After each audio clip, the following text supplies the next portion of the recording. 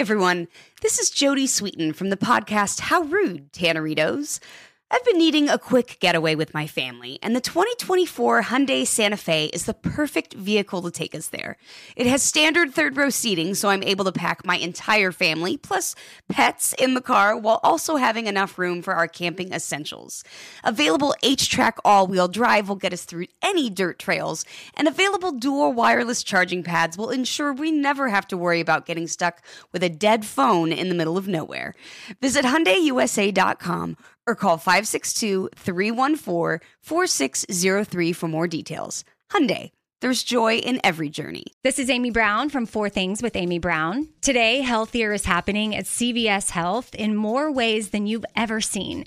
It's wellness destinations for seniors, including select locations with Oak Street Health and CVS Pharmacy. It's doctors, nurses, pharmacists, and everyone in between offering quality care and support virtually, in person, and on the phone. It's in-home evaluations through Signify Health and meeting mental health needs through Aetna. And those are just a few of the ways that healthier is happening. To see more, visit cvshealth.com/healthier happens together. CVS Pharmacy, Oak Street Health, CVS Specialty, Signify Health, and Aetna are part of CVS Health. Eligibility and services vary by location and individual.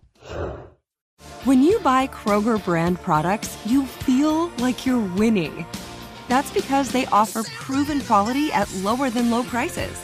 In fact, we guarantee that you and your family will love how Kroger brand products taste, or you get your money back.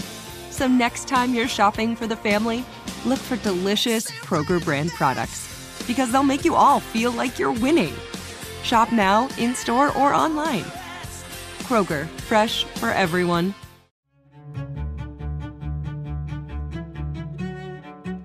Before 1939, she was seen in the world as a star, but not in America. So America was still Jim Crow lynching people, whereas she was in Paris, London, the Nordic countries embraced her most of all, Sibelius, Finland. This is where she was traveling when no one, white or black, was traveling that much. She'd already given in one year 160 concerts in Europe. That was filmmaker Rita Coburn talking about the legendary opera singer Marian Anderson. In 1939, Anderson gave a concert at the Lincoln Memorial that became one of the landmark moments of the civil rights movement. Today, Rita Coburn, who directed a new documentary about Anderson, is going to give us a fresh look at Marian Anderson's truly remarkable life. I'm Milan Verveer, and this is Seneca's 100 Women to Hear. We are bringing you 100 of the world's most inspiring and history-making women you need to hear. Director-producer Rita Coburn has won numerous awards for her films, including the Emmy. Her 2016 documentary called Maya Angelou, Still I Rise, earned her a Peabody. Her latest film is Marian Anderson, The Whole World in Her Hands. It's showing on PBS, and it tells the singer's story in her own voice. Listen and learn from Rita Coburn why Marian Anderson is one of Seneca's 100 Women to Hear. I'm speaking today to Rita Coburn, producer, director, filmmaker, and so much more, about Marian Anderson, classical singer and one of the all-time greats. Welcome, Rita. Thanks for having me, Milan. We're looking forward to our conversation about Marian Anderson. Were she alive today, she would be celebrating her 125th birthday. How did you get to make her the subject of your great documentary? And how should we remember her? Well, I have been in documentary television on a local and national level for a long time now. And what I find is generally my subjects choose me. And then I chase the story until the story starts to chase me. And I had just finished Maya Angelou and really didn't know what I would do. had some real concerns about that. What would follow Maya Angelou, And I went off chasing a documentary that didn't pan out. And then I'm like Marian Anderson, a real person of prayer. And I don't believe people come back to speak to you, but I do believe that what's on your heart gets in your dreams and all the rest of that. And so I was really concerned about this and had a dream. And in that dream, Maya Angelou said to me, your next documentary will be on Marian Anderson. And I thought, Marian Anderson, I wasn't thinking about her. And then she was stern with me the way that she normally was in private conversations. And she said she has my initials, M.A. I woke up with a start because I thought, my gracious. And I rolled over, and my computer is generally right there. And I ordered a book on her. So I had that date, and I had the book, My Lord, What a Morning. And it was her autobiography. And I looked for documentaries that had been done, and I saw that Ouida had done one. And I went on to chase this other documentary. And one year, I was just so frustrated. I said I was doing other things, obviously. And then I just decided to go play golf. And when I got off the golf course in Florida, I got a call from Michael Cantor, and he said, I have a documentary I'd like you to do. Now, he's the executive producer of American Masters, and we had worked together on the Maya Angelou. And he said, it's Marian Anderson. I said, I'll do it. He said, don't you want to? I said, no, you don't understand. I will do it. And so she chose me. My daughter studied classical music at the Manhattan School of Music at Lawrence University and in Vienna. And so I was always involved in classical music and opera. Those were some of my go-to choices of music along with jazz. And so I was familiar with the music, and I began to collect the books and began to read about her and read about the industry. And I really feel that it just called me. And I have to say to you that as this documentary is airing now, it's bittersweet for me because I've lived with her every day for the past 3 years and kind of don't want to let her go. I've become very engaged and very happy to excavate the life of a woman who was born in 1897. So interesting. That's got to be a unique inspiration for a filmmaker, the one you just described, where not only Maya Angelou but Marian Anderson were both chasing you. It sounds like to do this documentary.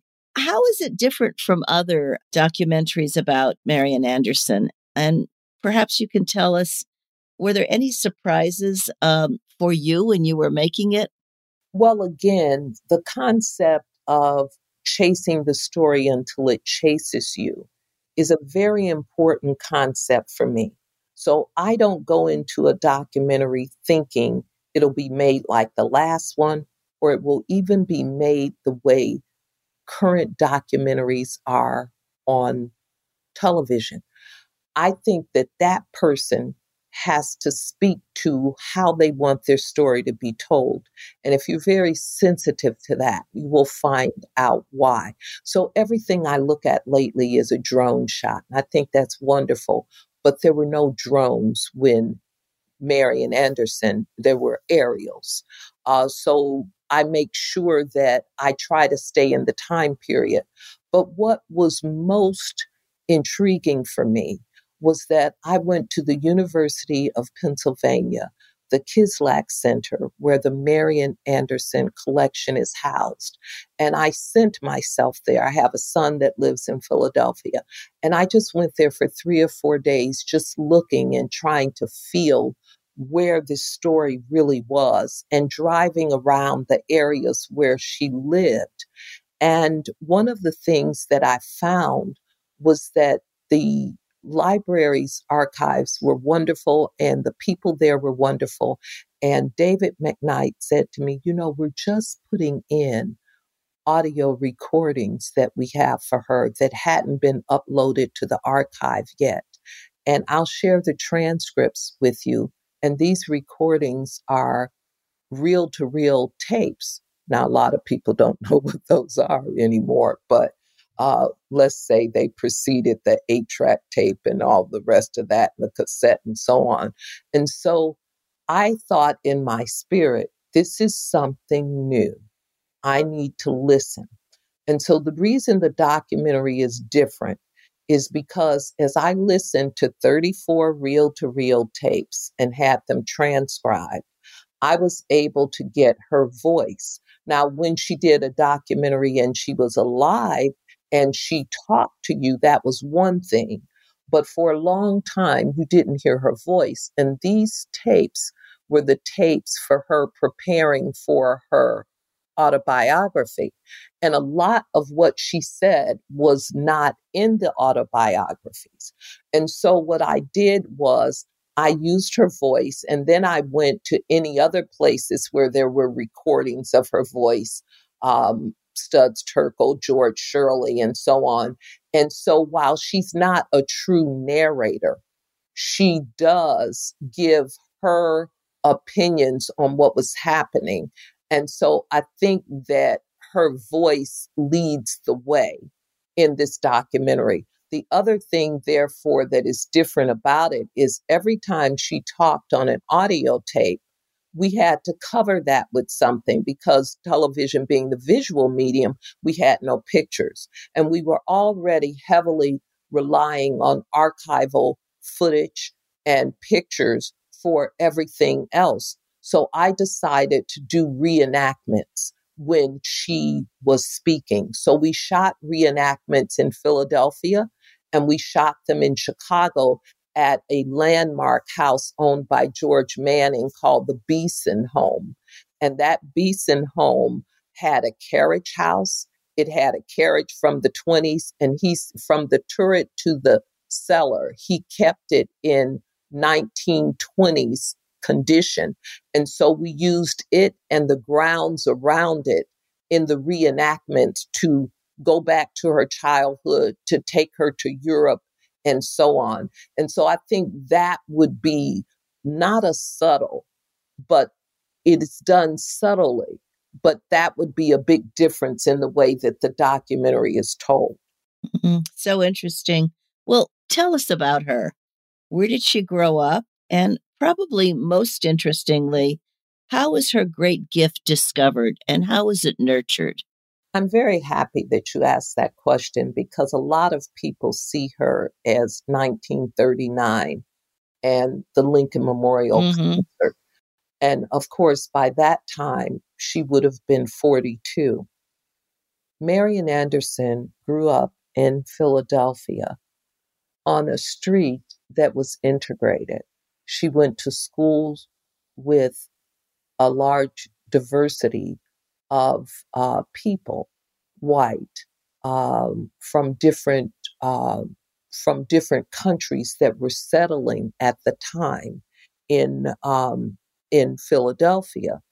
And Philadelphia was one of those border towns on the cusp of the South and the North. And her parents moved there as part of that early migration for her to have a better life. And before schools were segregated, they were integrated, and people don't understand that. And everybody just went to school. And so she grew up in that environment in Philadelphia, which had the largest Black population at that time of people coming and gathering there. And I think that Philadelphia was a place where when she grew up with her mother and her father, the grandmother was nearby, the grandfather was nearby, the church, eventually when she moved when she was younger, was literally across the street. And the church was social programs, it was music, it was education, It was where you would go if you were out of work. And it was a community that nurtured her. And I think she was very well nurtured by her father and her aunt. Her mother was solid, but she wasn't the person who was in love with music. Her aunt was in love with music, and her father. And what doesn't make the documentary, her father took her to a local opera when it was in town. And when she was very young, he died when she was 12. By the time she was 12, she had heard classics, what you would call classical European singing, because that preceded, obviously, anything like when Thomas Dorsey came along with gospel, the Fisk Jubilee singers, the type of singing, the inflammatus, the type of singing that was done in the Black church was high art. And it was what people learned. And so that environment nurtured her singing. And then Roland Hayes, who was an international African descent son of a person who was his family called hogs. And when they called hogs, if you know this in the South, you call hogs for a very long time. You learn to have a breath that comes up and out and goes up and down. And it is what calls hogs. And his ability to do that prepared him to be able to hold notes and to go up and down the scales. And he became a person who would mentor her for the rest of her life. And so that wonderful question that you have about the nurture, it was the family, it was the church, it was the extended community. And that is, and her aunt and her father, and that's where it came from. So fascinating. Now, you mentioned 1939. She's probably most famous for the concert she gave outside the Lincoln Memorial in April of that year. Let's talk about that 1939 concert. And for those who don't know the history, perhaps you could take us through what happened and how it came about. Well, by 1939, Marian Anderson, out of her own agency, had saved money and had won awards, particularly one by the Rosenwald Foundation, which was the Jewish organization that supported African Americans. The NAACP, right prior to that, was actually in its initial, it was run by whites. And Walter White, who was Black, heard her voice. And James Weldon Johnson, who penned with his brother, Lift Every Voice and Sing. So the artistic community was very solid. But Marian Anderson had been to Europe. Out of these, Rosenwald Foundation helped her to go to Germany to study German. And so before 1939, she was seen in the world as a star, but not in America. So America was still Jim Crow lynching people, whereas she was in Paris, London.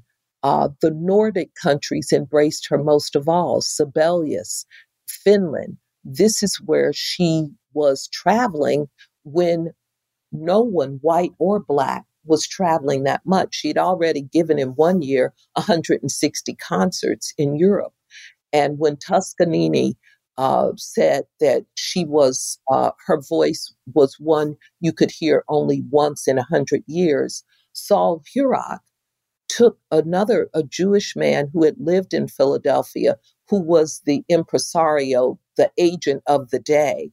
He took her work all across the world and really helped cull a brand, as we would call it today, for her. So by 1939, she's come back to America. She has been to the White House and made a friendship with Eleanor Roosevelt.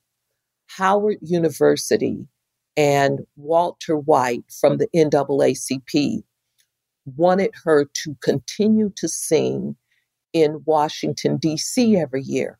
However, now, because people had heard about her, there was not enough space in almost any given place. The Daughters of the American Revolution, the DAR, had Constitution Hall, and Constitution Hall could seat 4,000.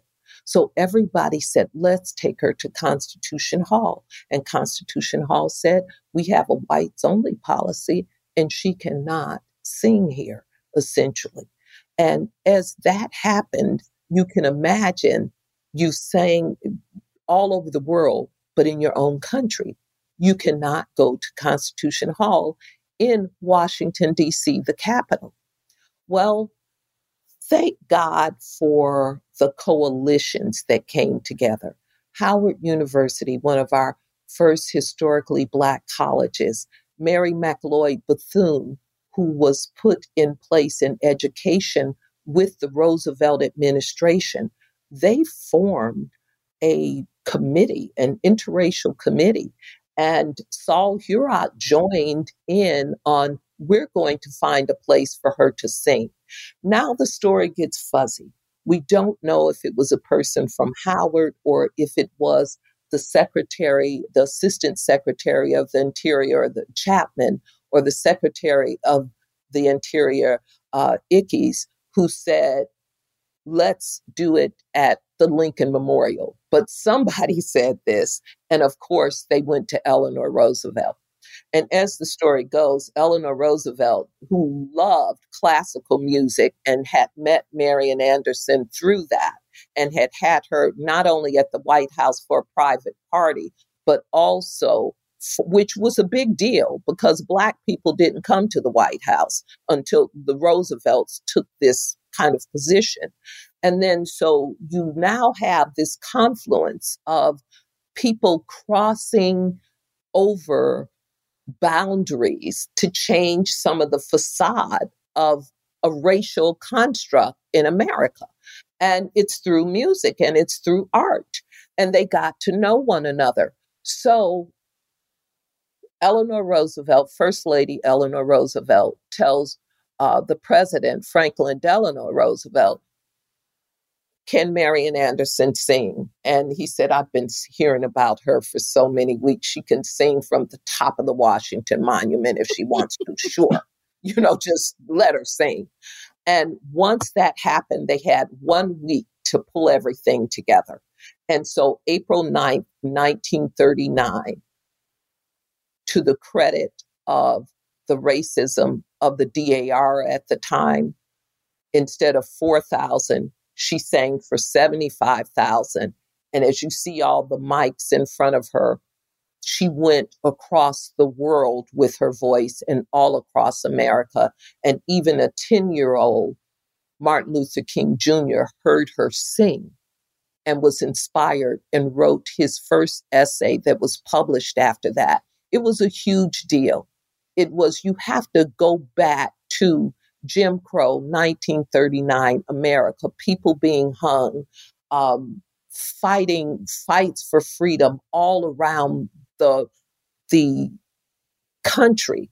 And then to see that this relationship was formed that allowed her to sing there. And now you have an interracial audience, pictures of whites and Blacks, elbow to elbow, watching this woman sing and being just taken by her voice. It created a pride for African Americans. It created some coalitions, some lasting and some that did not, for white Americans to say, there you are able to do what we thought Black people could not do. We thought of them as less than human. We thought that they could be workaday Billies, but not high art. We didn't think that they could learn German. My goodness, they can barely speak English. All of that was dispelled on April 9th, 1939. Such an extraordinary moment in history. Seneca's 100 Women to Hear will be back after this short break. We went from normal life, healthy child to acute lymphoblastic leukemia, or B-cell ALL. The St. Jude team came up to get CJ via ambulance. Shortly after that, I noticed a rainbow. It meant that there was hope. We were driving into hope. To have hope is to have your child healthy, and we have that because of St. Jude. You can help kids fight childhood cancer. Please become a St. Jude Partner in Hope today by visiting musicgives.org. Had enough of those supplements that leave you feeling nothing? Symbiotica is your solution to great-tasting, all-natural supplements that actually work. Crafted with premium plant-based ingredients, their products have no seed oils, fillers, or toxins. Try them out and actually feel the difference today. Visit Symbiotica.com and use code IHEART for 15% off plus free shipping on your subscription order. Again, that's 15% off plus free shipping on your subscription order. Go to Symbiotica.com, Symbiotika.com. This is Amy Brown from Four Things with Amy Brown. Today, healthier is happening at CVS Health in more ways than you've ever seen. It's wellness destinations for seniors, including select locations with Oak Street Health and CVS Pharmacy. It's doctors, nurses, pharmacists, and everyone in between offering quality care and support virtually, in person, and on the phone. It's in-home evaluations through Signify Health and meeting mental health needs through Aetna. And those are just a few of the ways that healthier is happening. To see more, visit cvshealth.com/healthier happens together. CVS Pharmacy, Oak Street Health, CVS Specialty, Signify Health, and Aetna are part of CVS Health. Eligibility and services vary by location and individual.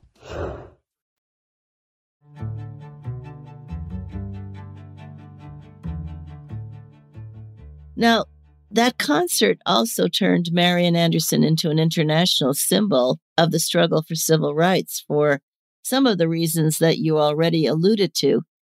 What was her role in the civil rights movement starting in the 40s and onward? I think that everybody says, or let's say this, there are people who felt that she was a reluctant participant. In my research, I don't find that at all. I think that one has to understand that 1939 and 1940 and 1950 and 1960, I love that you go over those decades, were changing decades in the face of America. The first thing that happened in 1939 was after that concert, and with the help of Saul Hurod, she became one of the highest paid entertainers in the world at that time. What she was making at that time amounted to what would be $4 million today. And for a Black woman born in 1897, that was pretty much unheard of. So now she's making a lot of money, and she's now doing concerts all over America and all over the world. It's breaking down barriers, but there's still, doesn't matter how famous she is, she can't stay in certain hotels. She comes to Princeton, and that's in, Princeton. And Albert Einstein hears that she's been turned down at a hotel, and she has to stay with him, and he offers her home. Gaps were bridged. Their relationship became a relationship after which Albert Einstein did a lot of work in Black colleges after that meeting because he understood something. So she was chopping down barriers left and right. Also in the 40s, after a 24-year on-again, off-again relationship with Orpheus King Fisher, they marry and they try to live in Danbury, Connecticut. They try to buy 50 acres. They're turned down. It said, if you don't buy 100, we won't sell you the property because around you, the property loses value because you are here. That's what is said to a woman who sang for kings and queens. And they sent her husband because he was light enough to pass to get the property. But they had the agency and the funds, and they bought the 100 acres. So I will give the 40s to those opportunities. In the 50s, the NAACP that loved her, that nurtured her, said, you know what? Enough of this. vertical segregation where you think that that's okay. We will boycott you until you call for integration at your concerts. You have got to start somewhere, step up. And she did. And she said, okay, if you're not going to integrate the concert, I won't be there. That was the 50s. The 50s was also Brown versus Board and the implementation of that, the killing of Emmett Till, the country being torn apart in the 50s with Little Rock. And so in the 50s, in 1955, she breaks the barrier at the Met and she sings Ulrika in Ballo and Mascara. And everybody that knows opera will know that I messed that up. But at any rate, there you have it. The 50s, she calls for integrated concerts. She gets on the stage at the Met. And by that time, she's almost 60 years old. She doesn't have the voice for opera anymore, but she knows that she must do it. And she must be that symbol. She rises to the occasion. The 60s is another place. The 60s brings us the Kennedys who embrace her. The 60s bring us the March on Washington, where she makes it to the podium and sings. And it's back to that whole 1939 Lincoln Memorial, having christened that in a place for civil rights and protests. The first time, because at that time in 1939, you're shoulder to shoulder, white and blacks. It's put all over the world, the pictures. Now, 63, it's a more active, the march for jobs and freedom, the fight for freedom. And she sings there. By now, though, it's 63, she's 66, and her career is beginning to close. So thank you for the 40s, 50s, and 60s. I think that would be the places I would land in those decades. Amazing history lesson, Rita. Let's talk about you for a minute and some of your other work. You've won many awards, including an Emmy. You won a Peabody for your documentary on Maya Angelou. Why has it been important to you as a filmmaker to make films about great women like Marian Anderson and Maya Angelou? Thank you for that. Here's what I will say. My mother is 99 years old. My father was born in 1916. I grew up in a small town outside of Chicago. It was an all-Black town. There were 2 white women in that town who were married to Black men. We did not know as children that they could only live there because they would not be accepted. Our schools were not integrated until 1968. I had no real knowledge of white people. I had Black people, I had Black stories. And when I went to school, I saw none of my stories. I was erased. I was in Dick and Jane for 3 years. We didn't have other books. I wasn't there. I loved Pippi Longstocking, and then I saw the racism in those pages. And I thought, why are our stories not told? And why aren't we respected? And I loved my community. And so as I began to write and become a storyteller, I published a book meant to be in, I think it sadly came out the year of, it was 2002. Yeah. And so it's kind of autobiographical, but it's a novel because I loved my community so much and I didn't see them anywhere. And so I kind of actually read a Toni Morrison book, The Bluest Eye. And I said, I didn't like the fact that she told our stories. And she said that we were poor and had to stuff a a towel in cracks so to keep wind out of the window. And I said, when I grow up, I'm going to write a book, and you're not going to be able to tell whether I'm Black or white. And then I got up and I started to write and tell stories, and the storytelling morphed from books to documentaries and to things. And I embraced that I could only tell who I was, and that not enough people knew. And they should know about my community. They should know about the women who could say one word or look one way, and you learned what was in every book that you'd ever read just by that.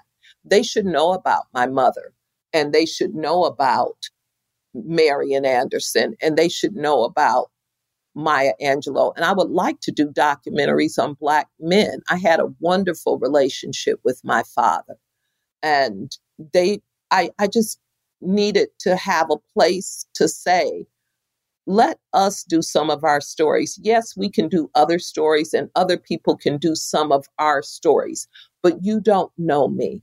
Let me tell my story, and let me have the fun and the privilege of researching about my own people, because they were not, by and large, in the history books.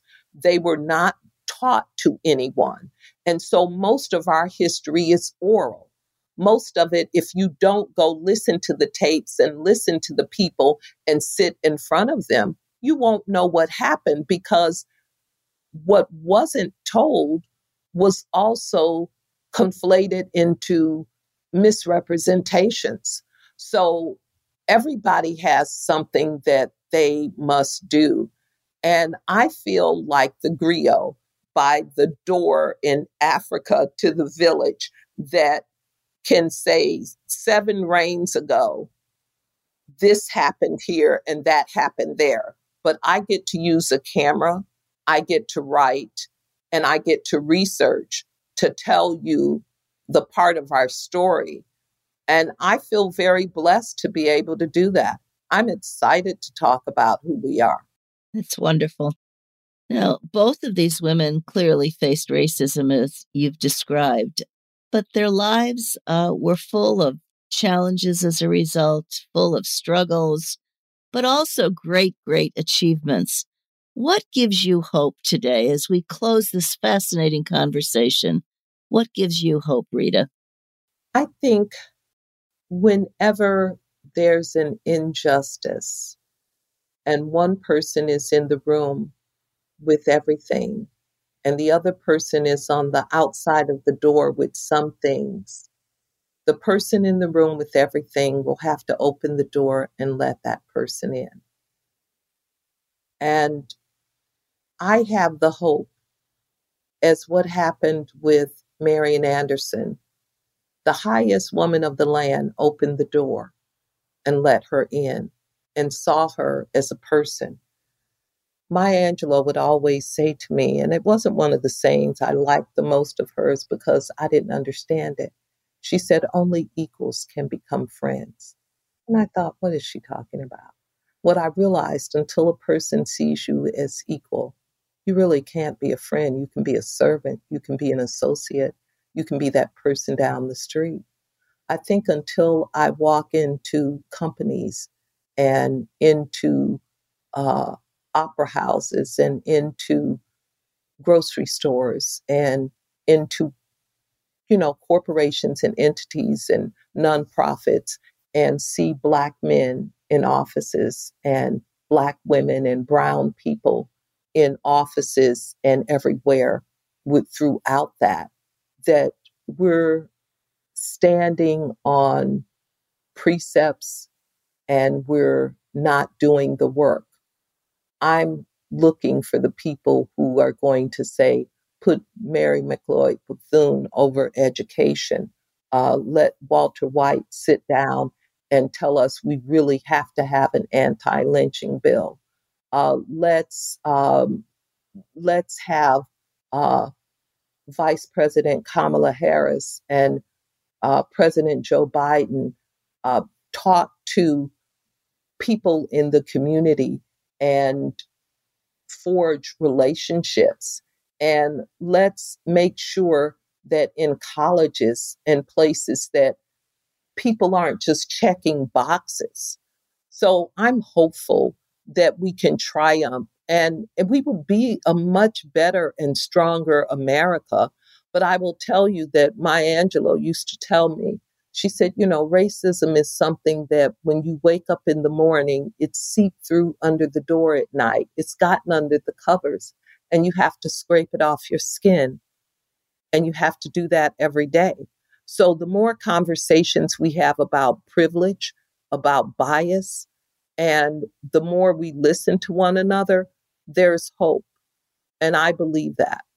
Well, that's a wonderful statement. And I'm afraid there's too much of that seepage today of racism. So I hope we can use the metaphor that you gave us of opening the doors and all of us be door openers. Thank you, Rita Coburn. You're a wonderful storyteller. And thank you for this walk through history. It's been really fascinating. And you've made us so much smarter about the great Marian Anderson. Thank you for having me, Milan. I thank you for what you do. You are opening doors with your program. And I really appreciate that and respect you for it. And much success. Thank you. That was really inspiring. What a great opportunity to look back and to learn. Here are 3 things I took from that conversation. First, we should remember Marian Anderson for so many things. For her Lincoln Memorial Concert, for being the first African American to sing at the Metropolitan Opera, and for using her amazing voice throughout the decades to fight for equality. Second, know that when people from different backgrounds unite for a common cause, great things can happen. Rita Coburn tells us that the 1939 Lincoln Memorial Concert took place because a confluence of people crossed over boundaries to challenge racism.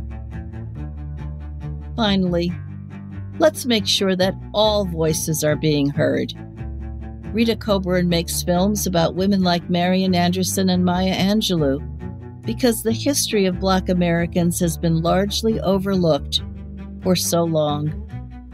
She asked herself, why are our stories not being told? You can learn more about Marian Anderson, The Whole World in Her Hands, by going to pbs.org. You'll find viewing times for local stations, and you can even watch the documentary online. Tune in next week to hear about our next featured woman and discover why she's one of Seneca's 100 Women to Hear. Seneca's 100 Women to Hear is a collaboration between the Seneca Women Podcast Network and iHeartRadio, with support from founding partner P&G. Have a great day.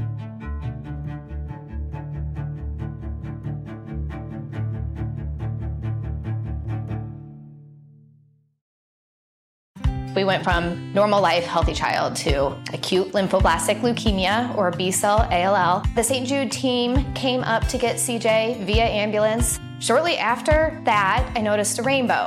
It meant that there was hope. We were driving into hope. To have hope is to have your child healthy, and we have that because of St. Jude. You can help kids fight childhood cancer. Please become a St. Jude Partner in Hope today by visiting musicgives.org. This is Ashley Iconetti from the Ben and Ashley I Almost Famous podcast. Tennessee just sounds perfect. Whether that's live music, the crack of a campfire, or kids laughing on an adventure. To start planning your trip, visit tnvacation.com. Tennessee sounds perfect.